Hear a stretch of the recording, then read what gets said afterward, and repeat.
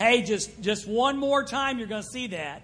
So if you're going to let it get into your blood, it is about time. I was watching Trey play this thing here. It's called a kazone or something. And I think, now seriously, I believe, I feel it. I could.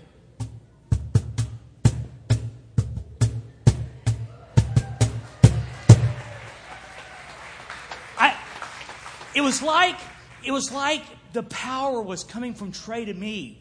I could just feel it. I could just feel it just coming on me. And I really, David, if we could use that again next week, I think it could complete the lesson.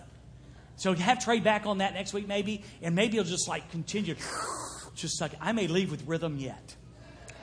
Can you believe that, we started this series Mother's Day, and we're going one more week. So one more week, Father's Day plus one more week. Can you believe that? Time, you understand half the year is gone. I still go back to what Jesus told Judas that night. He said, whatever you do quickly. And I really want to tell you this. Time is going by so quickly. Take time for the things that matter in life. Take time for family. Take time. Just like you saw in the video with the dad. It was just incredible. Well, as you know, last week we talked about tribal economics. And intentionally, we only did half of the sermon. And I wanted to come back this week and finish that up. Last week was kind of like, hey, if you desire to be rich, be careful. It'll pierce you through with pain and suffering. We talked a lot about debt. We talked a lot about contentment. And by the way, and no one said anything. No one said anything. I just want to share something with you. I never listened to my messages later on. I probably would quit preaching if I did. But as I look back on that message, as I was sitting in Southern Baptist Convention thinking, you think about things. I know there was a lot of I and me last week. I, me. And I want you to know something. I really try. I think there's strength in transparency. And that last week, I just felt like this. When you're talking about bondage and debt and finances, I want you to know for sure that this is something in my life. This is something in my life that I've experienced some knowledge of victory, some sense. So I don't want you to think it's all about Dwayne last week. That was intentional because transparency was really needed. And like I said, if I ever do get two eyes in me, Brent or David will let me know. And they need to let me know. It's very important. But again, I just want you to be aware of that. So I didn't want to leave that hanging with just that side of it. Those who desire. I think the word was those who crave to be rich. And then Paul comes along in verse number 17, and he says, now, to those of you who are rich. It's the exact opposite. Those who are craving and wish they have more, and those that see themselves, or maybe don't see themselves, but they say, wait, God has blessed, and I have really more than I need. And this is so powerful. I looked back last week. I actually did it this morning. I looked back last year, and I used this scripture. And I want to tell you right now, I'm pretty sure you're going to hear this every year in my teaching schedule, because to me, people would say Malachi chapter 3 verse 10 is the most powerful giving. I don't think so. I think this scripture is the most practical teaching on money that Jesus gave. In fact, I think you've heard this before, but Jesus taught more on money than he did heaven or hell combined. Heaven or hell combined. Because he understood how dangerous success and money can be. So again, we're not going to talk about you ought to give to Dorrisville. We're not going to talk about that at all. What we want to talk about our attitude toward the mean green, our attitude toward money, and how perhaps there's something there we can pass on to our kids. So I know we're not rich. Okay, you can get numbers, and I've got some numbers this morning, and we're going to use them.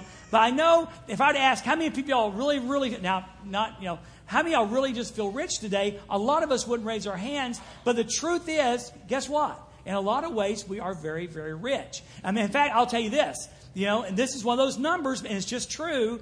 If you make $34,000 a year, combined income, if your household brings in $34,000 a year, you are in the top 1% in the world of wage earners. Okay? $34,000 garners you in the top 1% of the richest people in the world.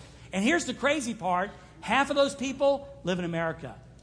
Of the top 1% wage earners in the world, half of them live in America.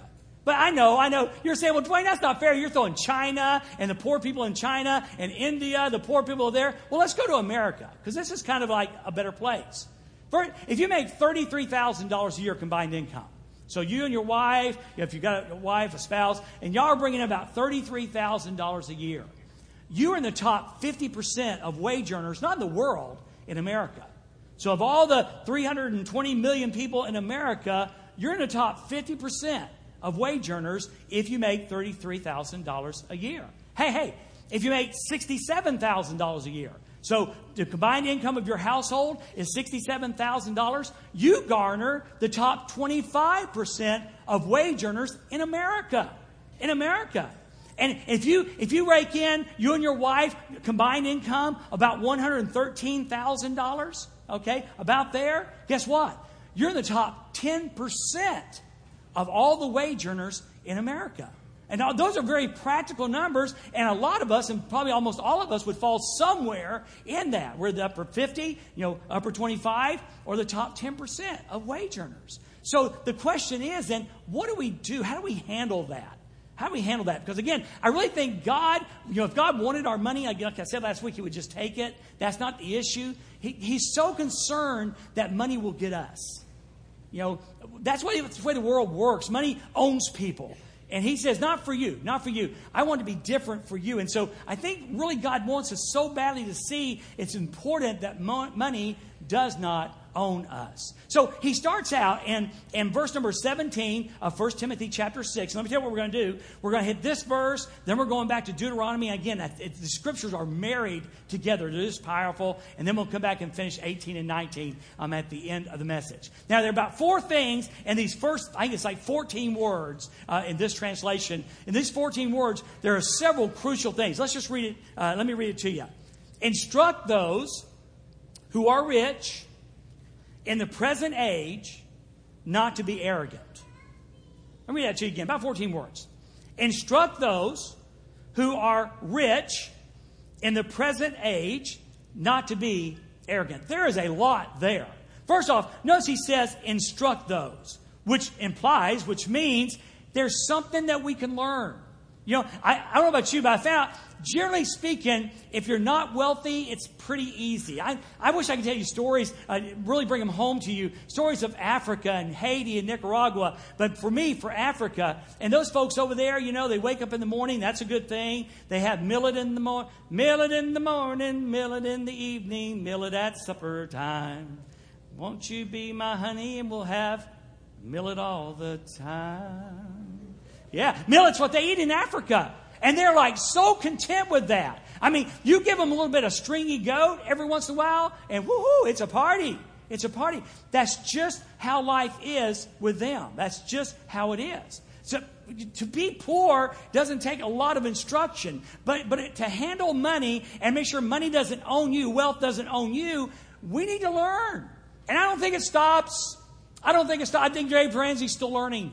I think Dave Ramsey is still learning. So there's a process. When he says instruct those, he's saying, hey, there's something else. There's something else we need to know. There's something else we need to learn. And then he says instruct those who are rich, which implies, that in God's family, there are those who are rich.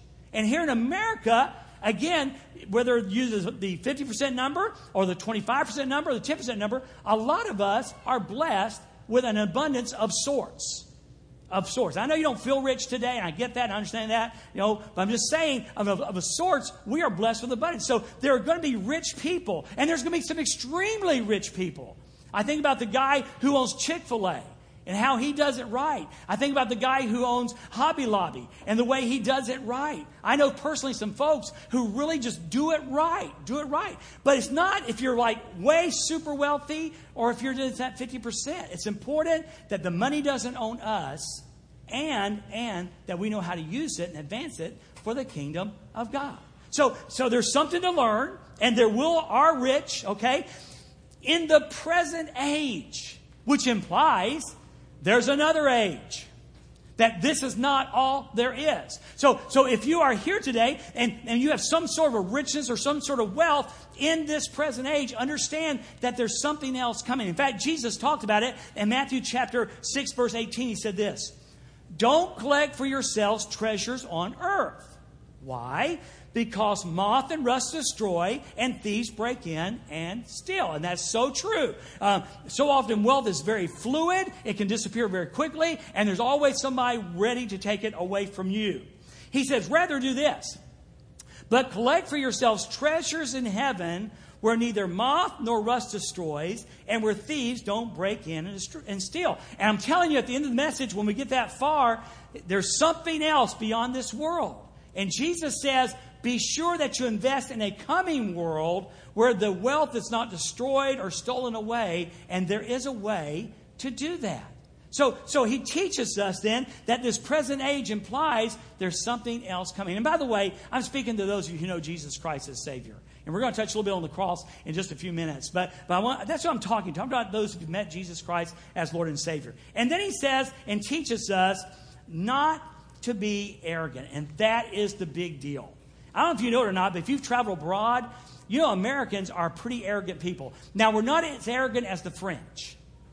The French are just really an arrogant people. I know personally, I experienced it in France. And that was a long time ago, and I'm not sure it's not worse even now. But we as Americans tend to be an American people. I still remember, we were talking about this the other day, the first time we went to Africa, Brent. And so we were in Monte Carlo.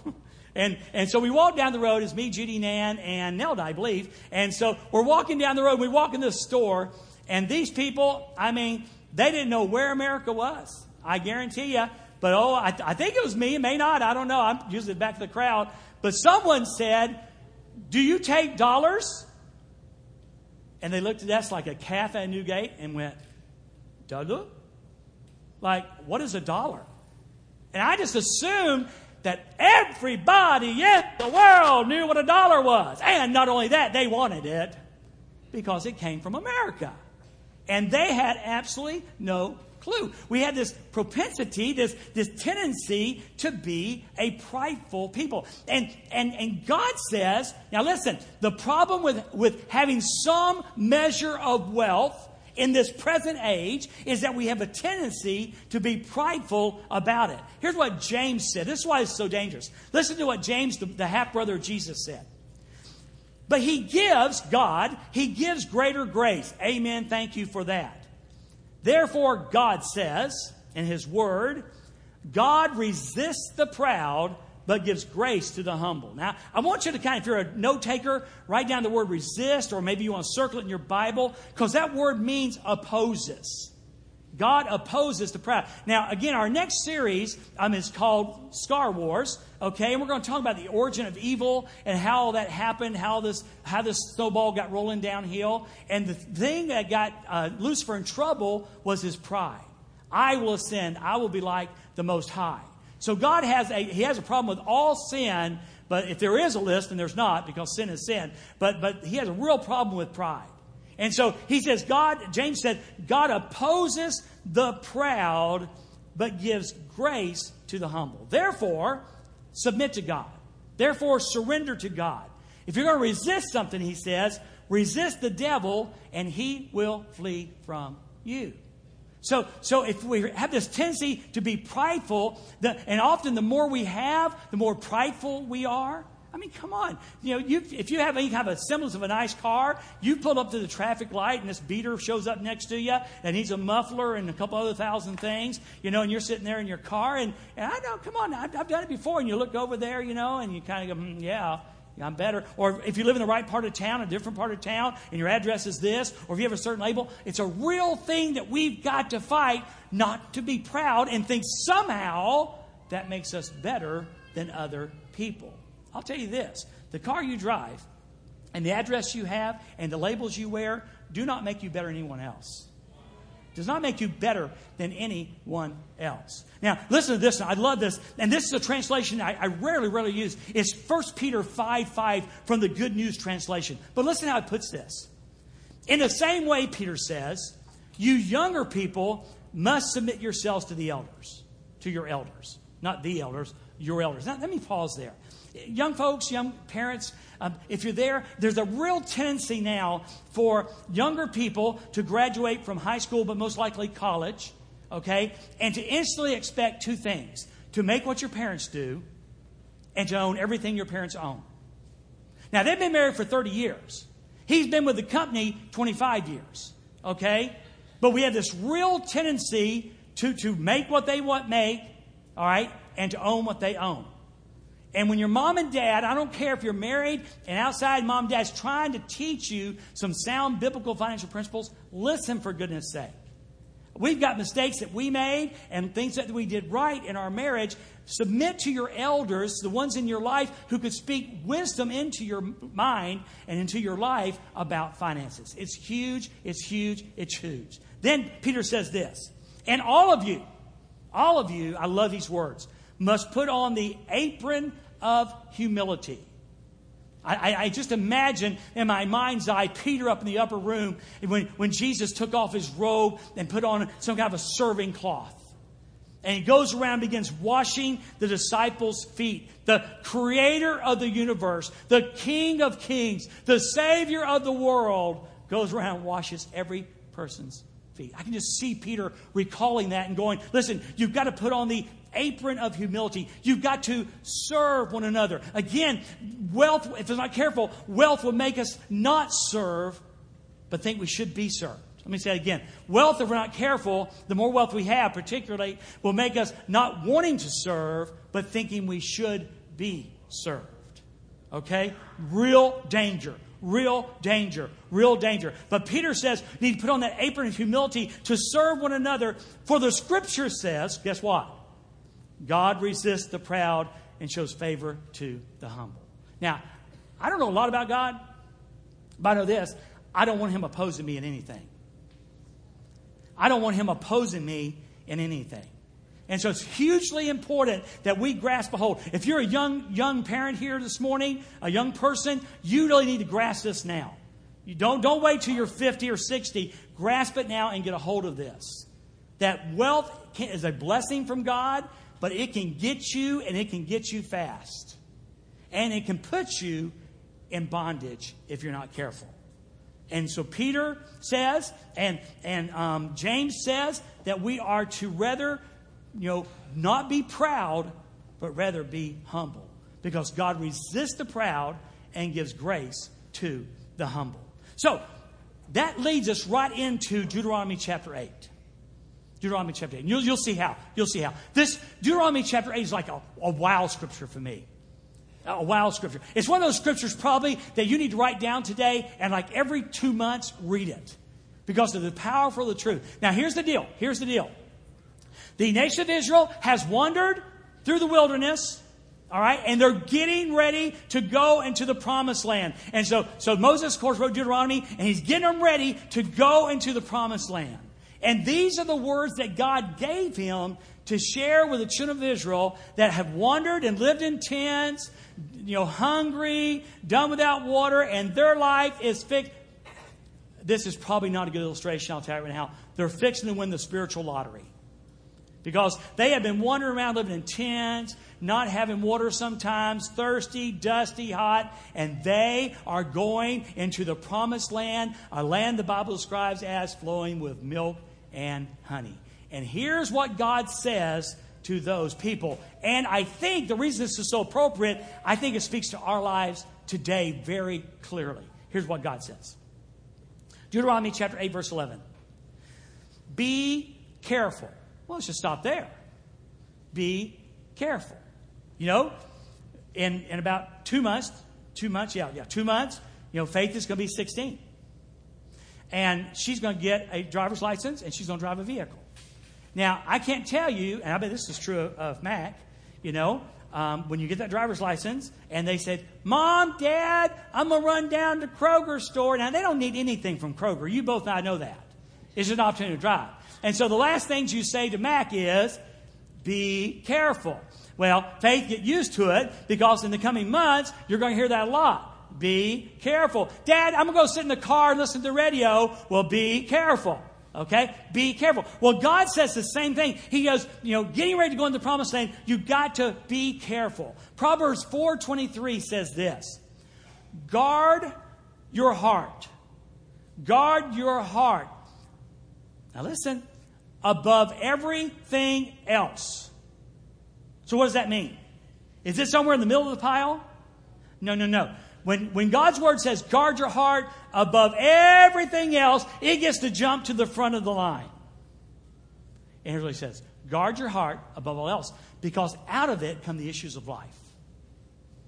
Your heart, okay, determines how you're going to do life. Who owns your heart is going to determine how you do life. The rules you follow in your heart, the priorities you have, are going to determine how you do life. So God's Word says, above everything else, guard your heart. And here's the deal. In Matthew 6:21, Jesus said, your heart will follow what? The treasure. For where your treasure is, there your heart is also. Your heart chases the treasure. The things that you treasure, your heart will follow after. A lot of you guys, men, you got deer heads on your wall. And they're not does. Well, I know a couple of y'all got does. And I'm not sure it's because you couldn't get a buck or you wanted to have the collection. I'm not sure. All I know is in the fall, when them hormone things kick in and they go into rut, Mr. Buck loses all sense of everything. And he pursues his treasure at all expense. And his treasure doesn't have antlers. And one day, you were out in the woods, and Mr. Buck was pursuing his treasure. And all of a sudden, he felt a searing pain right behind his front leg and pierced his lungs, and he bled out. You know why? He was chasing his treasure. We've got to be careful. Jesus is saying, listen, where your treasure is, your heart's going to follow. If money owns you, your heart is going to follow your treasure. If your job owns you, your heart's going to follow that treasure. So it's hugely important that we be careful. Out of the heart comes the issues of life. Be careful that you don't forget the Lord your God. It's just like a natural thing. It's just a natural. Our natural propensity is to forget God. The better things are going, the more likely we're going to forget God. The better things are going, the more likely God will not be a focus in our life. And the way he describes this as how we forget God, he says, by failing to keep his command, the ordinance and statutes I am giving you today. He said, this is how it's going to play out. When you get in this really good position, when you really have a great position in life, the tendency is to forget these rules and regulations. The tendency is, listen carefully, to live like God doesn't exist. The tendency is to live as if God doesn't live. You make financial decisions, you make marital decisions, you make parenting decisions, you make career decisions without consulting the wisest God ever. Because it's just a propensity, it's a tendency that we have to do that. So Moses, speaking for God, says, don't do this. Be careful that you don't forget. And it'll be demonstrated by how you do life. Now, some of y'all will be thinking, well, you know what? I don't consult God about those things. I don't consult God about big financial decisions. I don't consult God about career decisions. Students, you're graduating. Have you consulted God about what He wants you to do? I don't do that. Maybe you're forgetting who it is God is and who you are in relation to God. So he goes a little bit further. Verse 12. When you eat and are full. Now, I'm going to use a term. Write it down now. We're going to talk about it later. The school of manna. The school of manna. So he said, there's coming a time, and it won't be very far away, that you're going to eat what you want as much as you want. You remember when you were 8 years old? Let me tell you how it played out.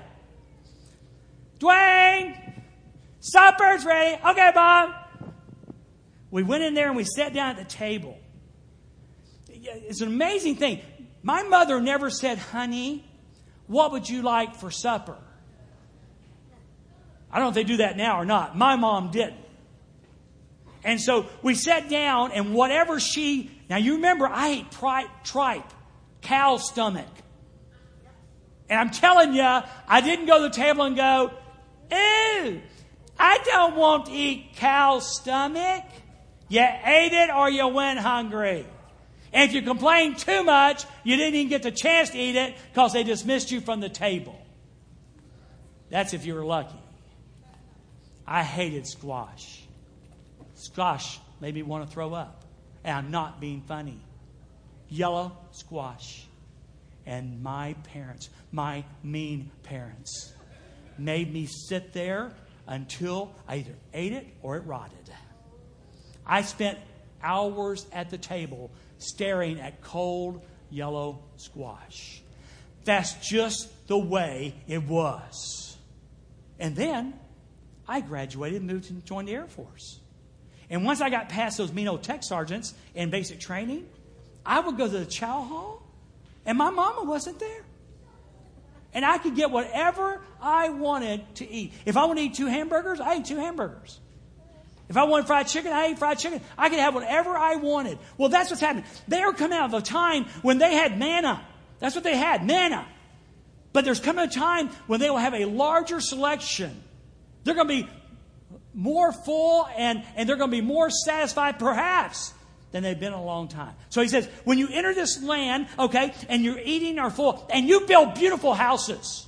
Now, these people had lived in tents. They lived in tents. But now they're going to have the opportunity to build homes. In fact, they're going to kill some people and just take their home. Okay? So they're going to have a chance to live in beautiful homes to live in. Your herds and your flocks grow large. In other words, they're going to have more assets than they've ever had before. Their cash flow is going to be bigger than it's ever been before. They're going to have silver and gold. And that's security. You know, supposedly gold is one of the safest investments you can make. They're going to have security in their silver and gold. They're going to be tempted to think they have security in their silver and their gold. And everything else increases. Life is going to get richer. It's going to be richer than ever before. And here he goes. Be careful. Guard your heart, because your heart's going to have a tendency to follow this treasure. It's going to have a tendency to like the food. It's going to have a tendency to like the house. It's going to have a tendency to love the herds and the flocks and the silver and the gold and everything else that you got that's increasing. It's just naturally what kind of happens. Be careful that your heart doesn't become proud, arrogant, and you forget the Lord your God. The tendency is when things are going well, come on now, agree with me if you agree with me. The tendency is when things are going well to forget God. You know what's amazing? In the bad times, no one forgets God. I mean, you can have the most heathen redneck there is. Hadn't been to church in a zillion years, and a tragedy comes, they're all on board for God. Yay, God. Isn't it amazing to you? Again, I've used this illustration several times. When America had 9/11, now 15 years ago, amazing how Democrats and Republicans were always all of a sudden God's friend. Yay, God. We like God. God bless America. Republicans and Democrats singing together for 2 days. You know why? When the planes stopped crashing into buildings, the division started again. So we have this propensity when things go well, and I'm telling you, we are so blessed to live in America, things go well often, that we have a tendency to forget God. By the way, can I give you a red flag? Now, I know what happened in Orlando with the gay club and the 49 people being shot and 53 being wounded. I know that wasn't a 9/11. But you know what I didn't hear? I did hear we're praying for the families. I didn't hear that cry out to God. God, help our country. Help the society. That worries me. That was a big enough tragedy where there should have been an outcry to God. I didn't hear it. And that really concerns me. I'm just so afraid we're stepping further and further back away from God. And you wonder what it's going to take. Will it take another 9/11 for God to get our attention and a call back to Him? I don't know. All I know is that we become proud and you forget the Lord your God, who brought you out of the land of Egypt, out of the place of slavery. And this is huge. This is huge. This is the main deal. Actually, this is the main deal. What happened on this Roman cross 2,000 years ago when Jesus died for our sins is the main deal. And again, in America, some of you sitting here today going, you know what, God just doesn't bless me. Well, let me tell you something, dear friend. When He sent His Son, Jesus Christ, to die on that Roman cross, and He shed His blood that you could have forgiveness of sins, on that day when you trusted Jesus Christ as your Lord and Savior, and He forgave your sins, and you had the promise of eternal life in a place called heaven, and you don't have to bow down hell. Listen, if He does, listen, if He does nothing else, if He does nothing else, He's done enough. He does not. America, listen, we need to call back to what Christ has done and not what He should do or we wish He would do, because we are saved. We are forgiven. Our sins are taken away, and that's enough. He brought listen, nation of Israel, you're going to a really good place, but don't forget the main thing. And I think we forget the main thing. Don't forget the main thing, that by the blood, by the Passover, He brought you out of Egypt. America, don't forget. Christians, don't forget. Christians, don't forget the main thing. And the main thing is that cross. The main thing is that cross. He led you, verse 15, He led you through the great and terrible wilderness with His poisonous snakes and scorpions, a thirsty land where there was no water. And He brought water out of a flint rock for you. He said, you remember how those difficult times, and even though there were hard times, He was always there. Don't forget that. When things get better and the enemies are defeated and you're living in beautiful homes and you've amassed wealth and you've got plenty of food to eat, don't forget what He did for you in the hard times. It's so true for us. It's so true for us. He fed you in the wilderness with manna. This is the school of manna. He fed you in the wilderness with manna that your fathers had not known, in order to humble and test you, so that in the end, He might cause you to prosper. Can I break that down a little bit for you? The whole deal with the manna. I mean, God could drop a Kroger from heaven. Okay? He could have. But here's what He chose to do. He put these little sugar-like wafers out every morning, and the people could go out, and every morning there was food that they needed and enough of it. Every day, except for the Sabbath, where they picked up 2 amounts before so they can work on the Sabbath. Over and over again. You've heard me say this probably 10 times. Every day when they get out, they would go out there and say, God is good, God is faithful, and God can be trusted. Over and over again. It is God who takes care of us. It is God who feeds us. And they learned that lesson over and over and over again. And the purpose of the lesson was this: that when they got into the promised land and the manna stopped, it was still God who provided what they needed. Now, look back on those hard times in your life and you go, God was there. God was there. Do you understand when you ate your Wheaties this morning, it was God who provided the Wheaties? Do you understand when you had an urge for lunch in just a few minutes, that it's God who provides that? The school of manna teaches us the faithfulness of God so that He prepare us for a time when it might not be quite as obvious. And often it's not in our lives. I mean, come on. Well, you honestly, you might say a prayer today at lunch, God, thanks for this food. But do you really understand God gave you the food? You understand there are a lot of places in the world where that doesn't happen?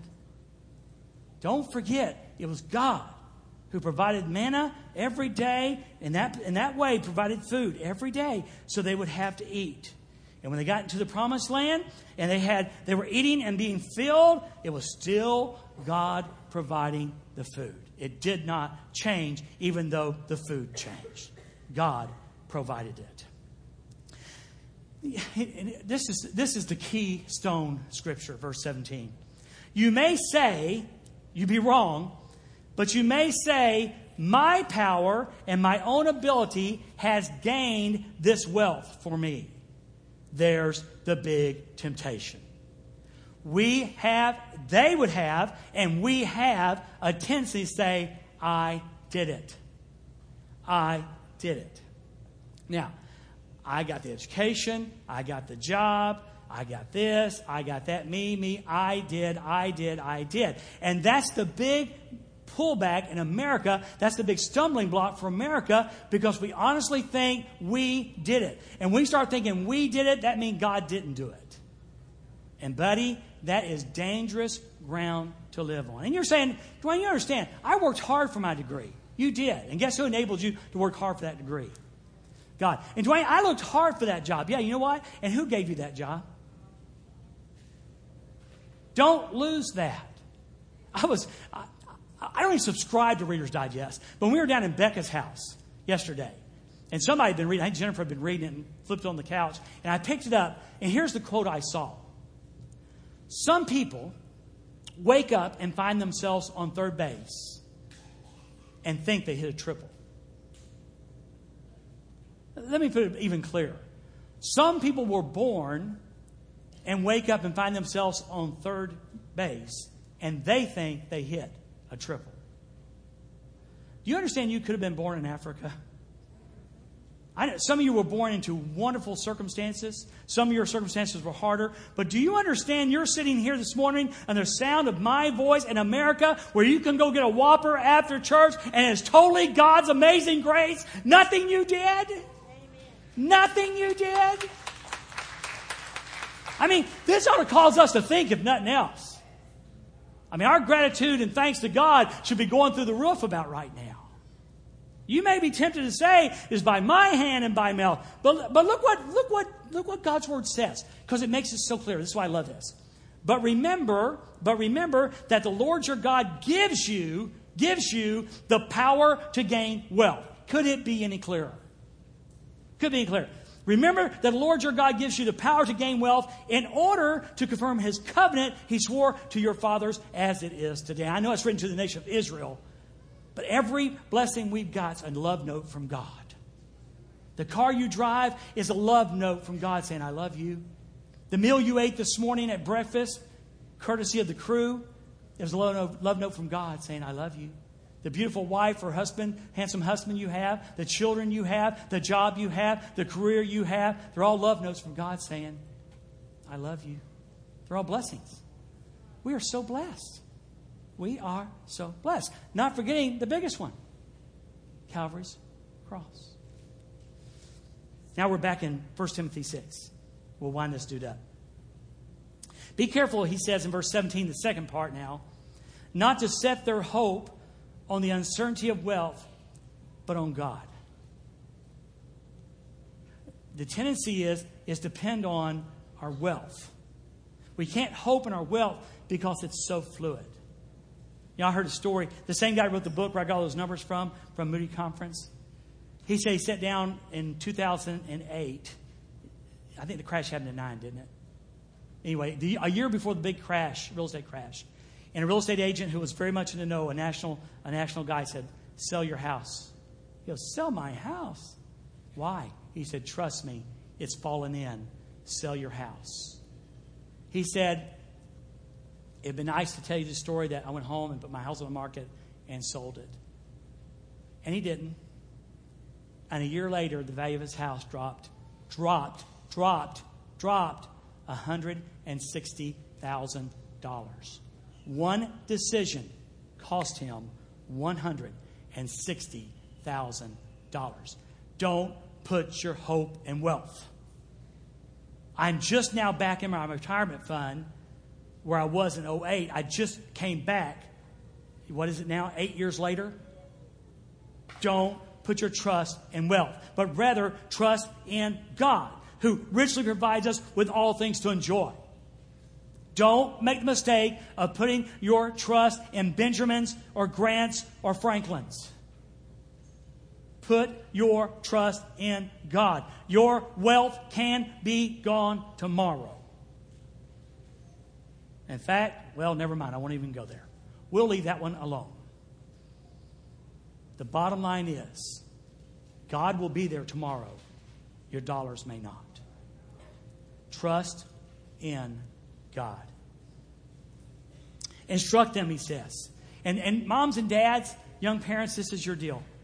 It's all our deal, but it's your deal. I had this in mind when I was preparing this sermon for you guys. Instruct those, again, because there's something we learn Because we need guidance in this area, because of the priorities that we need to set, because time demands on our life, because instruct them to do what is good. In other words, to make time in our crazy, busy schedules to do good. In fact, he says to be rich in good works. Again, going back to the servant mentality. Put on the apron of servanthood and do good works. I know a family who used to go out every Christmas Day, and they would go around to nursing homes, taking their time, the whole family, and singing to nursing home people. I thought that was really, really incredible. I know of a young dad who would make sure his oldest daughter, every opportunity there was for her to go to a place where she could serve others, he did it, trying to make sure she understood you're not a privileged character. You need to serve others. I know of a young man who was walking with a young woman down a street here in Harrisburg, and he saw a man pushing a bicycle in his shoes. He was barefoot. He felt compelled to go back and took the shoes off his feet and give them to that man. Serve others. Serve others. Parents, if you're not pouring that into your children, I ask you as your pastor to make today the day it starts. Teach your children well to serve others. And the more wealth you have, the more important it is, because the greater propensity is that the more wealth we have, we think we are to be served and not to serve. And that is so counter to the Scriptures and to Jesus Christ. He owned everything and served others. I want you to be intentional. Fathers, moms, I'm asking you as your pastor to be intentional starting today. Find ways for your kids to serve. Find ways for your children to serve others. Teaching them that is the way of Christ and that is the way of the cross. So he says, instruct them to do what is good, to be rich in good works, to be generous and willing to share. Again, the propensity is the more we own, the more we want to hold on to it. Sorry, guys, but the lower income, the lower middle class people, percentage-wise, give more than the wealthiest Americans. It's really hard. The more we have, because that percentage or however else you give gets bigger, it's very, very difficult to maintain that level of giving. It's just the way that it is. But let me tell you something. It wasn't too many years ago, I would stand right here and I would tell you that there are 1.6 billion people in the world who had never heard the name of Jesus. And they are spinning out of control to a Christless hell, eternally separated from Him. That number is now 2.8 billion and approaching 3 billion people. They haven't said no to Jesus. They've never heard of Him. And the truth is, in America, in a land like America, with the people that God has placed within His body, we have done incredible things giving to missions. I want to ask you to make this a year of priority again. Say, God, what can I give so my church can give it away? Don't want to put it in the bank. Don't want to pay the preacher. Don't want to pay the staff. Don't want to build bigger and better. I'm talking about money we can give away for the furtherance of the gospel of Jesus Christ. Be generous. Be willing to share. And here's the part that I kind of go like this. Storing up for themselves a good reserve for the age to come, so that they may take hold of life that is real. All I know is this. There's an economy in heaven that I can't understand, and you probably can't understand, that's there. And we can store up a reserve in heaven, and it won't be dollars, and it won't be Benjamins, and it won't be Lincolns, but there's an economy in heaven. Okay, there's an economy in heaven that we can send it forward to by being good stewards of what God has entrusted to us. I just told you earlier that gold is one of the best, most safe investments, they say. I don't have any. But anyway, they say it's the safest investment there is. To show you how the economies are different, people will kill for gold here. In the New Jerusalem, they walk on it. The streets are paved with what? Gold. I don't know what that economy looks like, but it's vastly different And what I'm speaking to you today, I know it's vastly different than what any of the world would ever say. I still go back to Bill Gates. Several years ago, he gave away $1 billion. Somebody went, woohoo! That's cool, except for when you're worth $42 billion and you can't spend it in 3 lifetimes. Hey, Bill, why don't you give away 2025? That'd still leave you more. But that's not the way we think in the world. I'm not saying, here's what's cool. God never said, thou shalt take a vow of poverty, wear white robes and chant in Wyoming. Amen. In fact, I glossed over it. Didn't mean to. God gave us all things to richly enjoy. Isn't that cool? He didn't say, you got to give it all away. No. He just saying, make a priority of the kingdom.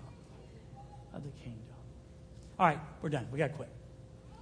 Let me give you 4 things. Write these down, please. These are, I entitled this Value Evaluators. Values Evaluator. Okay? Values Evaluator. This is how you can judge your values. All right? I'll try to get maybe Elaine, or if Kayla's here, we'll put these in the newsletter. Number 1, which concerns me more? Which concerns me more?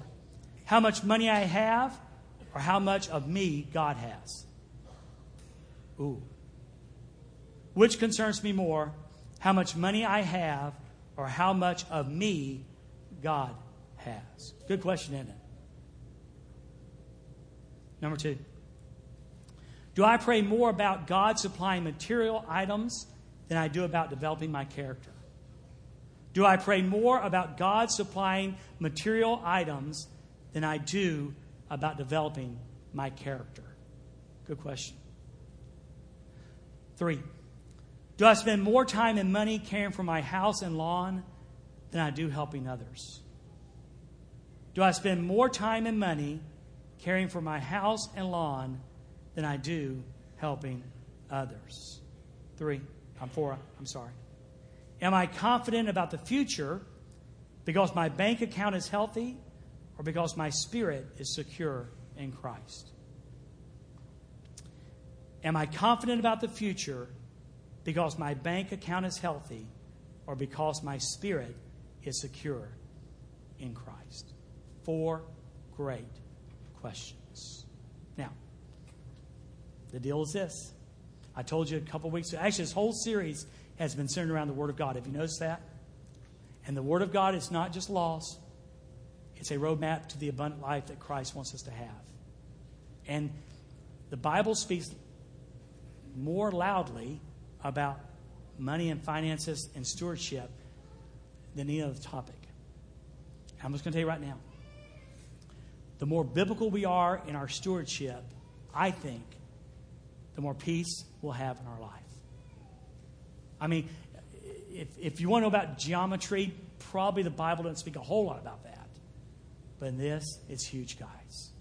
And these crazy days we're living in, we need that more than ever. More than ever. Well, the bottom line is the 4 questions. Now, I guess there's another bottom line. It's this Roman cross. If you popped in today and you go, doggone it, I come to church for the first time in 2 years and he talks about money. Remember, I didn't ask for yours. Y'all get my word. But this may be why God brought you today. It may be that he wanted you to hear that his son Jesus died on a Roman cross like this, that you could be forgiven of your sins. And it's the greatest thing ever when we personally receive that grace in our lives. So if you're here today and you've never considered Christ and what he did for you, my friend Brent's going to be standing down front. He'll be glad to tell you all about Jesus and what it means to become a follower, a Christ follower, how it impacts your life, what God expects of that. He'll be glad to share all that with you. And for the rest of us who know Christ, pray you'll consider this today. This thing should be online in a few weeks. Not that, again, that you need to hear me again, but boy, you sure need to hear this truth again. You really do. So I want to pray. Dave, I was thinking, you're singing the last song. I was thinking about that presence song. And we really needed God's presence today, and I think he's here. Because the Holy Spirit is the one who changes us. The Holy Spirit is the one who helps us grow in these areas we've talked about. It's not me. You know that. I've got no power. But the Holy Spirit can. So I want to pray for us. And Dave will come up and lead us. Brent, you'll be standing out front here in just a moment. But I want to pray and ask the Holy Spirit to speak to our hearts. And then we'll be done. Hey, God, thank you very much for the privilege of sharing these truths today. Thank you that we were born in this great country. I mean, we got our problems. You know that and we know that. At least this part of we do. So I want to pray, Father, that one, you'll draw people to yourself. Holy Spirit, I want to pray you'll draw people to Jesus. The greatest gift is forgiveness of our sins by your amazing grace. And Holy Spirit, for the rest of us, Father, not because, God, you need our money, but you don't want our money to get us. So, Father, thank you for letting us be born in a great country. That's nothing more than your sovereignty. Thank you for the station of life where you've put us. That's nothing more than your sovereignty. It's your sovereignty. Thank you for your incredible word, how true and clear it speaks to these issues. That's just a product of your love and grace. So, Holy Spirit, the old enemy wants to steal seed away today. I pray against that. I pray, the Holy Spirit, that you'll seal these words in our hearts. May it be a life changer and a game changer for us today. And Jesus, I pray this in your name. Amen.